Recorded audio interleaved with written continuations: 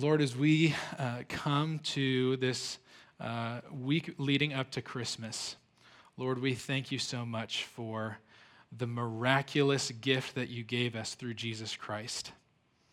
And so as we anticipate the celebration of his birth in just 1 week from now, Lord, I pray that we would truly experience joy and that we would rest in the joy that you've given us through Jesus.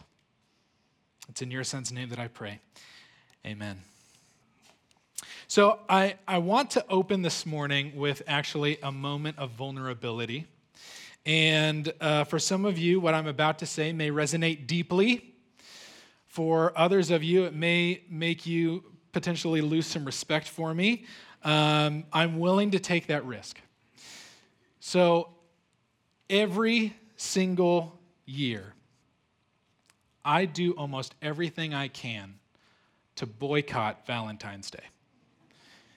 Is there anyone else brave enough to raise their hand this morning and say, I too find this holiday pointless? Anyone? Yes? Yes! This is a safe place, everyone. All right? The rest of you have been brainwashed by corporate America. All right? The reason why I don't really find this holiday meaningful is because maybe I don't understand the point of it. Like, I don't get the reasoning behind it. Why would I randomly celebrate my marriage with Abby on February 14th every year? If you were to map out all the significant moments of our relationship and mark all the dates, across a timeline, I don't think there would be any point that landed on February 14th, right? And so really, the only reason why I would maybe celebrate Valentine's Day is because there's marketing departments telling me, yes, you should celebrate this holiday. This is very significant to your relationship and how you express your love for your spouse. And so even the fact that I have, all these voices out there trying to sell me things, sell me cards and gifts and whatever, and all these commercials and marketing departments telling me to celebrate this holiday, honestly, that makes me want to do it even less, right? I'm a very stubborn kind of person. And so if someone's going to tell me to do something, now I'm definitely not going to do it, right? And so to summarize, I don't want to rant. There's something about Valentine's Day that just seems forced or maybe a little bit disingenuous to me, maybe a little fabricated.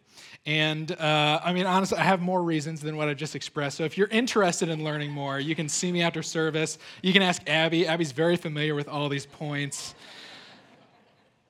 But the reason that I bring that up is because some of you may have a very, very similar response to the Christmas season. So just like Valentine's Day tends to commercialize love, the Christmas season can commercialize joy. In fact, I'm sure many of us in this room right now, when we go home, we can look around and there's probably lots of things that have that word joy on them, whether it's decorations or ornaments or graphics on the wall or pillows that say joy or joy to the world. In fact, as I was finishing up this sermon yesterday, I was sitting in our front family room right next to the Christmas tree, and I literally looked over and eye level, there's an ornament that said joy, and on the other side of the tree, there was a pillow that said joy. So I am my own worst enemy, I guess. Some of the most popular Christmas songs have joy as a central theme. We sang one of those even this morning. And even the general sort of expectation of the Christmas season is that it is a joy-filled, highly anticipated time of the year. And yet I know that there are some of us who would associate this time of year with a lot more pain than pleasure. Christmas is not an easy or enjoyable time for you. And so all these constant references to things like joy can quickly seem to someone like you probably annoying or disingenuous or forced or ignorant or even idealistic, that we would reduce this season to, it's all about joy, right? You got to have joy. Others of us may be totally bought into kind of the joyfulness of Christmas, but it's entirely dependent on the season itself. And so once Christmas is over and all the decorations come down, then joy is going to leave with it. And so no matter where you find yourself on that spectrum, whether you're kind of disenchanted with joy or you have kind of a transient joy at Christmas that's going to come and go, this passage, Zephaniah 3, is for you. Because in it, we find first that God calls his people to sing for joy. Verse 14 says, "Sing aloud, O daughter of Zion. Shout, O Israel, rejoice," or have joy and exult with all your heart, O daughter of Jerusalem. But not only does God call us to sing for joy, second, in his grace and in his kindness, he actually gives us reasons why his people should sing for joy. Now, before I actually get into any of those reasons, that'll be what we spend most of our time doing this morning, I want to just remind us that as a church, we are in the middle of the Advent season. And that's why we had an Advent reading. In fact, honestly, we could just leave it there, what Kirsten read for us this morning. I don't even have to preach. She summarized it really, really well. But I'm still going to preach. But if you missed Chris's first sermon in this Advent series, it's kind of leading up to Christmas Day, he kind of laid out sort of the reason for Advent, that it is a season of waiting. In fact, that's what that word Advent actually means. And in one sense, we're waiting for Christmas Day to arrive when we formally celebrate the birth of Christ, who came as an infant. He was God in the flesh. But in another sense, we're also waiting as the collective church for that second coming of Christ, when he'll consummate all things. He'll complete all that he began, and he'll rule as the one true Savior and King. We'll actually see both of those points in redemptive history, both Christ coming as an infant, but then also one day Christ coming as a king and as a ruler. We'll see both of those points referenced throughout the book of Zephaniah and even in just chapter 3. And so with all of that in mind, let me offer for you this morning these 4 reasons that Zephaniah gives us for why we can sing for joy according to the prophet. So first, we can sing for joy because God has made it possible. God has made it possible. So if you look just above our passage in chapter 3, verse 9, God, through this prophecy, he points to a future day that's described as a time when he will change the speech of the peoples to a pure speech, that all of them may call upon the name of the Lord and serve him with one accord. Now, to really understand the significance that is wrapped up in that particular statement, we really need to understand exactly what the book of Zephaniah is doing as a whole. So on the one hand, this entire prophecy is being given to the people of Judah, kind of that southern part of the nation of Israel, who because of their sin and their rebellion against God at the time are in real serious danger of a very soon approaching day of judgment. Okay, so God is going to essentially respond in this very significant way to all of Judah's wrongdoings if they don't turn and repent. That's basically what all of chapter 1 and then the first part of chapter 3 is warning of. And we see that judgment eventually fulfilled, actually, when Judah is exiled. They're taken over by this other nation, Babylon. We also see Zephaniah pointing to a day, though, where God's judgment is followed by his blessing and his mercy. We see that initially fulfilled when Babylon eventually allows Israel to actually return to Jerusalem, which is the capital of Judah. And they allow the Israelites to begin rebuilding that city and rebuilding that temple. That's what we see actually for most of the book of Nehemiah. So that's all happening on the surface or kind of in the foreground of this prophecy. But there's also a second level on which this day of judgment and deliverance is being used as a precursor or a foreshadowing for this final day of judgment and deliverance. It's the day of the Lord, or the day of Yahweh is the language that Zephaniah is using. So, for example, in Zephaniah 2, a day is coming when God actually pours out his wrath on the entire world. Not just Judah, not just Israel, all people are going to experience the final judgment of God. And as we move into chapter 3, which is where we'll focus our time today, there's also coming a day where God pours out his mercy and his blessing on the world. Where according to Zephaniah 3:9, he'll move in such a way that all the people would actually call on him as their Lord. In other words, there's a day coming when God's covenant is going to be expanded in such a dramatic way that it will no longer be restricted just to the Jews, just to the Israelites, but it will actually encompass all people groups.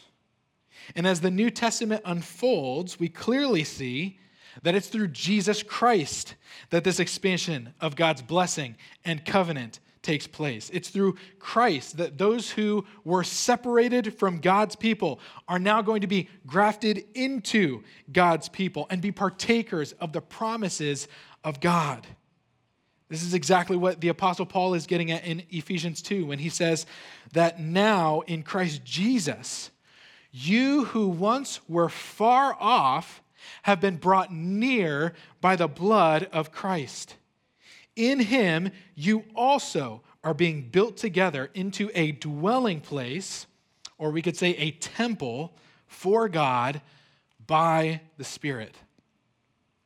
In other words, the worldwide redemptive work of God that is being referenced in Zephaniah 3:9 is being inaugurated right now through Jesus Christ. There is no longer Jew or Gentile, slave or free. We are all one in Christ. And so if you are in Christ, God, by the power of the Holy Spirit, has given you lips that are able to praise him, that are able to sing for joy.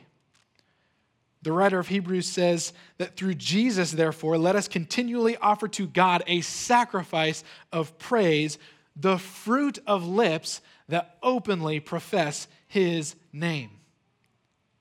So why should we sing for joy? Not just during the Christmas season, but at all times.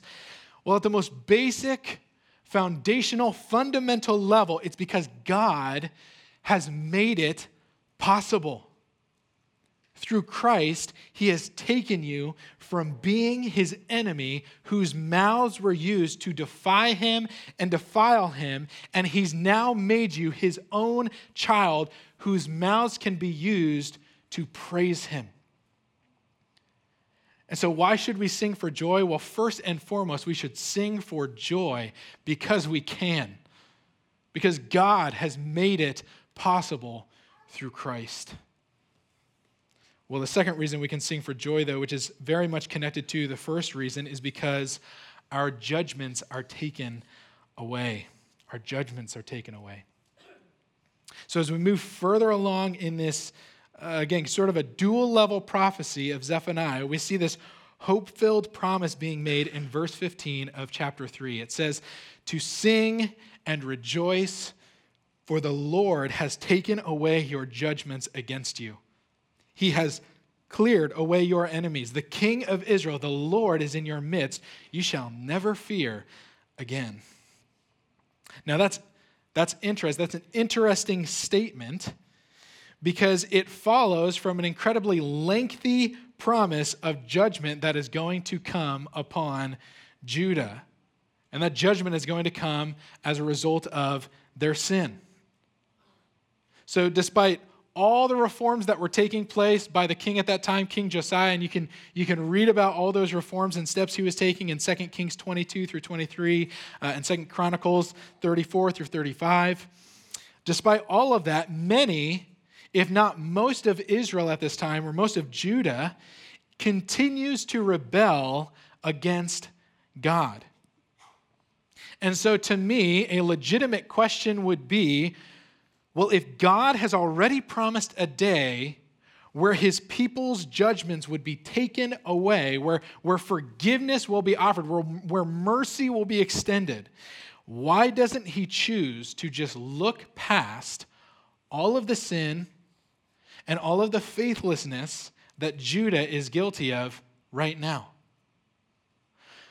Why doesn't he choose to spare them from punishment so that they could experience this joy that he's talking about right now? I mean, surely they would respond in joy if God said, this is all you deserve, but guess what? You won't experience any of it. Right? I mean, surely that would invoke a pretty joyful response in the moment. So why doesn't God choose to kind of go down that path, to go that direction, that plan with his people? And the answer is that the joy of the Lord is not separated from the justice of the Lord. The joy that's being spoken of in Zephaniah 3:14 does not come to God's people because God's justice has been circumvented, but it comes because God's justice has been redirected. The reason the people can rejoice is not because their sins have been ignored. It's because, according to verse 17, God has actually come into their midst, not only as a judge, but then also as a savior. He's going to take away their judgments by actually bearing the weight of justice on his own shoulders. And so all of us now who stand on this side of Zephaniah's prophecy, we know that the mighty one who will save, the mighty one that's being spoken of at the beginning of verse 17 is Jesus Christ, God in the flesh. God came into the midst of his people through Jesus. So hopefully you're beginning to see a pattern here in terms of how this prophecy is being fulfilled, right? It's a very classic Sunday school answer. It's Jesus, right? That's how this prophecy is being fulfilled. But if you are in Christ, if he is your Savior, then all of your sins, all of your shame, all the wrong thoughts that have entered your mind, all the pitfalls and the shortcomings that separate you from God's presence has been taken away. They have been nailed to the cross. And there's a final day coming when we'll stand before the throne of God. And despite all of our deficiencies, he will say to us, your judgments have been taken away. Enter into the everlasting joy and presence of your Father. And that's because Jesus has borne the weight of our sins. Not because God has chosen to ignore them, but because he's dealt with them through Jesus. I remember when I was in high school, a girl in our youth group started inviting one of her friends to our youth group every Sunday. And I mean, this was like a decade ago, so I think his name was Stephen, if I remember right. But as I got to know Stephen more and more, I learned that he was very Catholic. In fact, he was strongly considering, after graduating high school, going to college, going to seminary, and actually pursuing the priesthood within the Catholic Church. So he was very serious about his Catholic religion. And so I was fairly sheltered growing up. I didn't have a lot of exposure to other people who had different religious backgrounds or affiliations. But I knew a little bit about Catholicism to sort of ask some questions and to have some conversations with him. And so one of the conversations that came up on the front end of our relationship was this conversation about the role of works in our salvation, right? That's kind of the classic debate to have with Protestants versus Catholics, right? And so that conversation eventually led to another conversation about how secure our salvation actually can be. Because if our salvation is at all dependent on our works, our good works, well, then maybe our bad works could also negate our salvation. And so in all this kind of back and forth with Stephen, he shared with me this analogy that his priest had kind of given to him, because he had some similar questions, and he was asking people within the Catholic Church these sort of things. And so he said, what my priest said is that our salvation is a lot like a Christmas present sort of waiting for us underneath the Christmas tree, which is a very, very relevant sort of analogy right now. But he says, we can anticipate what's in the box. We can maybe have an educated guess what's in the box. We can assume that that gift that's underneath the Christmas tree, it's there out of love for us, but we won't actually know what's in that box, what's in the gift waiting for us, until we're finally able to open it on that last day, the day of Christmas. And I'd never heard that kind of analogy before, that example. Again, I was fairly sheltered, grew up in a Christian home, went to church, grew up going to a Christian school. And so some of this was all kind of new ideas for me, sort of a new perspective that I wasn't as familiar with. And so I thought about that analogy for a little bit. And I said, but Stephen, I know what's in the box. I know, because it's been bought for me by the blood of Christ. That's why we can sing for joy. That's why we can know we are part of God's promises. We are part of God's people. Because our judgments have been taken away. They've been paid on the cross. They've been exchanged for the righteousness of Christ. And so we can sing for joy because our judgments are no more. They've been taken away by Christ. Well, not only can we sing for joy because God has made it possible, not only can we sing for joy because our judgments are taken away, but third, we can sing for joy because God sings for joy over us. God sings for joy over us. So at the beginning of our passage, in verse 14, we have this clear call to sing and rejoice and exult because of God's redemption, because it's taken place among his people, because he's sending himself in our midst. He's sending the mighty one who will save. But as we move down actually into the second half of verse 17, Zephaniah paints this very interesting picture. He says it's actually God now who is singing and rejoicing and exulting over his people. So verse 17 says, "The Lord your God is in your midst, a mighty one who will save. He will rejoice over you with gladness. He will quiet you by his love. He will exult over you with loud singing." Now, this is about as crazy a plot twist as when you find out Bruce Willis is actually dead in The Sixth Sense, okay? If you've not seen that movie, I'm not even sorry. You should have watched it by now. It's so old, okay? Crazy, crazy turn of events that is happening in Zephaniah 3. We see a very similar kind of plot twist or turn of events in Ephesians 1, where actually in verse 11, Paul explains that Christians inherit the riches of God's blessing. He says, "In him," that is in Christ, "we have obtained an inheritance, having been predestined according to the purpose of him who works all things according to the counsel of his will." But as we go down then to verse 16 and then the end of verse 18, Paul now says, "I do not cease to give thanks for you, remembering you in my prayers, that you may know what is the hope to which he has called you, what are the riches of his glorious inheritance in the saints. And so, on one hand, we're the inheritors of God's riches. But on the other hand, Paul says, we're also the inheritance of God. We are the riches of God. God looks at us as his prized possession.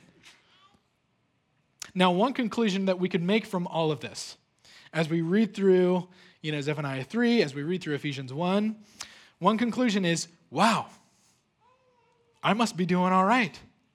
I mean, look at all the things God is willing to do to get me on his team. I must be a very high draft pick that he would spend all this capital on me, right? But in reality, what we see both in the Old Testament and the New is that whatever position we have before God, whatever value is placed on us in the context of his kingdom, has nothing to do with who we are or what we've done. It has everything to do with what God has done for us and who he has made us to be and who he's making us to be. And so we'd be foolish, I think, to read some of these passages and interpret it as the ultimate pep talk on our self-worth, as though we deserve some kind of praise or reward or credit for what God has done in his own power. But what should encourage us from these two passages is that God has given all of himself so that we might be saved, and he regrets none of it. He does not look at the ones he saved and say, that ended up not being that great of an investment. Or that didn't end up being as fruitful as I thought it would have. Or I gave too much for some of those people. No, Zephaniah says he literally rejoices over those that are his. He sings for joy at the fact that he has exercised his power and grace and mercy in such a way that actually leads to our salvation and makes us heirs with Christ. Even though we don't deserve it, even though there is nothing, no measurable reality in which we are worth all the things that God has given to purchase our salvation for us. And friends, that should encourage us. That is why we can sing for joy. Amen. It's because he sings for joy over us. Well, those are the first three reasons. There's more. The fourth and final reason that we can sing for joy is because our hope is in eternity. Our hope is in eternity. So if you look at the last three verses of Zephaniah 3, verses 18 through 20, the Lord says, I will gather those of you who mourn for the festival so that you will no longer suffer reproach. Behold, at that time I will deal with your oppressors. I will save the lame and gather the outcast. I will change their shame into praise and renown in all the earth. At that time I will bring you in, at the time when I gather you together, for I will make you renowned and praised among the peoples of the earth when I restore your fortunes before your eyes. And right here in these last three verses of Zephaniah's prophecy, we see maybe the biggest difference between the commercialized, prepackaged, mass-produced joy that's sold to us sometimes at Christmas and the joy that God is offering us and speaking about in this passage. True biblical joy is not dependent on our present circumstances. True joy does not come and go depending on how the wind is blowing that day, that week, or that year in our lives. there are some of you who, especially at Christmas, experience real, genuine, significant pain. There are some of you who have experienced pain all throughout this past year. And maybe Christmas is going to be a quick reprieve from some of that pain, or maybe it'll just, keep kind of carrying right on through. And if you're hearing all these points this morning, all these reasons that we should be joyful, and you think, well, I guess I can't mourn. I guess I can't acknowledge the hurt in my life. I guess I can't grieve because, God is good. And he says that I need to be joyful. He calls me to rejoice. I want you to know this morning that is not true. That is an incomplete application of a passage like Zephaniah 3. In fact, if you look at the kind of people that God is going to gather on that final day, it's going to be people that mourn. It's going to be the ones who are oppressed. It's going to be the lame and the outcast, the ones who are so overcome with shame. The joy of the Lord that's described here does not cancel out or nullify the grief and the brokenness that we encounter in this life. It just outlives it. The joy that's spoken of in Zephaniah 3 is not a joy that comes and goes with decorations and pillows and Christmas trees. It's an everlasting joy. It's a joy that's rooted in eternity. When I was writing this sermon this past week, I came along this quote, and I don't know who said it. I found several different references to it, but it said the joy is not the absence of pain, but the presence of God. So yes, there is pain. There is mourning to be had in this life. There is grief. There is suffering and oppression. There is shame that we even experience. There's hardship. But none of those things are eternal for those who are in Christ. None of those things should be able to rob us of joy, because our joy is grounded in someone who will never falter, who will never fail. And so, church, let's rejoice together. Let's sing, not just about joy this Christmas, but let's sing for joy. Let's sing with joy in response to all that God has done, all that he is doing, and all that he will do for those of us who are in Christ, who are his people in covenant with him, who will one day reap all the benefits of the promises that he's made. Let me pray for us. Lord, we thank you so much that you are not a surface level God. That you don't just speak empty words to us. You don't just make big promises that aren't fulfilled, that aren't kept. But Lord, you speak into the most significant, the most felt needs that we could have in our human experience. And you say, I'm the solution to that. Follow me, and you will have my inheritance. You will be my loved ones, the ones who I rejoice over. Lord, thank you so much for the joy that you give us in Christ. And I pray that we would truly remember that this Christmas season, that we would not settle for a transient joy that comes and goes, for a joy that's rooted in things of this world and this life, but that we would be grounded in the everlasting, eternal joy that only comes through Jesus Christ. It's in your Son's name that I pray. Amen.